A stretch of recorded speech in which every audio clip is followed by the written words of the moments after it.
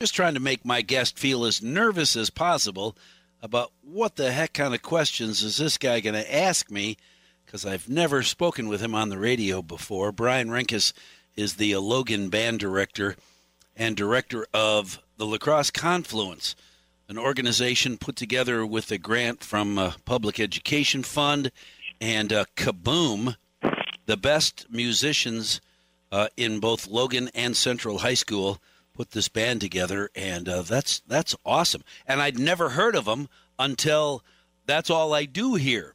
So a brand new band is everywhere. You're everywhere. Brian, good morning. Thanks for talking. Good morning. Wow, this is really cool. Whoever's working on your publicity team, buy them a coffee because they're doing a great job. This is awesome. Well, great. That's great. That's good to hear. We have a few of us have been basically hammering out as much publicity as we can just to get the word out that we're a thing that exists. Right. Well, that's cool. So how did this thing all come about?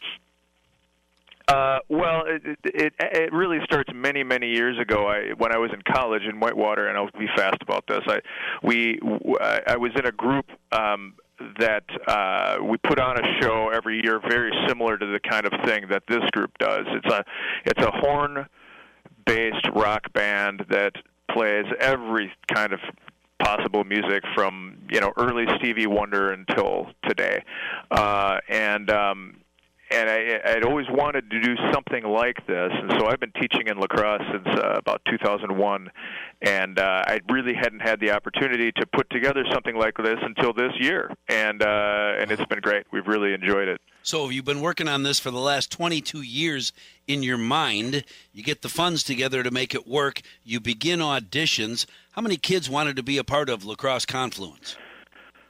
Oh, we probably had 40-plus students audition, and then we took 25 students this year for it. Okay. They rotate, so not everybody plays on every song. We've got 8 vocalists, and so we have a variety of different kinds of voices that are being used, and different kinds of instrumentalists and things like that. Yeah. Yes, you said a full horn section, so you took auditions for trombone and trumpet and saxophone, and then you took auditions for bass and lead guitar. You took auditions for vocalist. You took auditions for percussion, like that? Is that how it worked? Exactly. That's exactly how it worked, yes. Wow. You know what's really fun? I have seen videos on social media, and the caption is, when you've only got 30 seconds to become a member of the band, what do you play? And the video is literally 30 seconds long of somebody's hands playing a drum solo or playing a guitar thing. How amazed were you to hear the quality of musicianship from these young artists?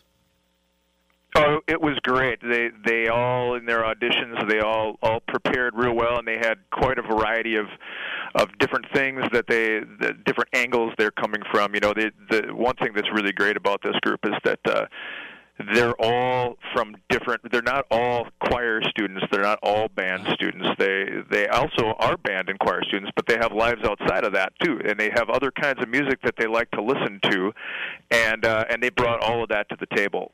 That's awesome. And I was really, really, really surprised at the variety of things that they chose to play in auditions, and that they actually ultimately chose to play in the show too. Right. Well, like I said, if you've only got a minute to show off, it better be something really good. Mm-hmm.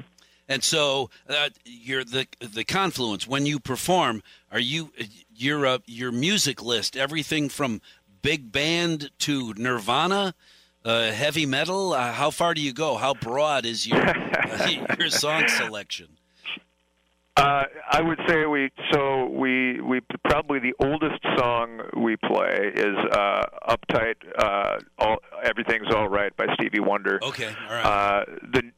The newest songs we play are probably songs by 21 Pilots, Adele, music like that. Okay. So, and then everything in between there. So we're playing stuff from the 70s and the 80s and the 90s in there as well. Perfect. So music that most everybody in the audience will recognize, even if they can't sing all the words.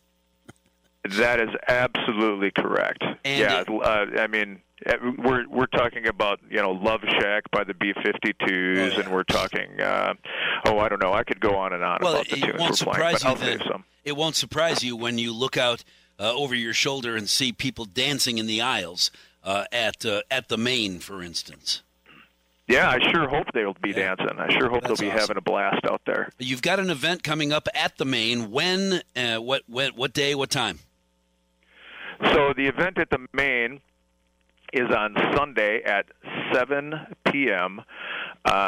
And it is because these are high school students that are involved. This is an all ages event. So there will be drinks there, but there will only be I should say there won't be any adult beverages there. Okay. But I think they're doing soda and juice and what they would call mocktails. Cocktails without the alcohol in them. And we're asking for, people could come in for free, but we're asking for a $5 donation to help keep our coffers full so we can do some of the things we would like to do, like buy some equipment that we would need and those sorts of things. Well, and here's a suggestion that I noticed at a concert like that I went to a number of years ago. They had a suggested donation. Tickets were free. The suggested donation was $5, and at the end of the evening, there was a bucket, but a different sign that said $5 more? ? Because you're going to go in there and sit down and think, you know what?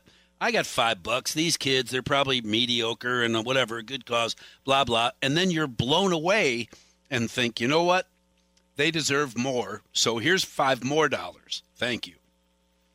Yeah. Well, I tell you what, I would like people to come to this show not to support the students, although we want to have that too, but just to go because it's a good show, and they are just playing just as well as any cover band that you'll see. Yeah. And so that's it's good to support students in their endeavors, but this isn't just I'm going to be nice and go to their show.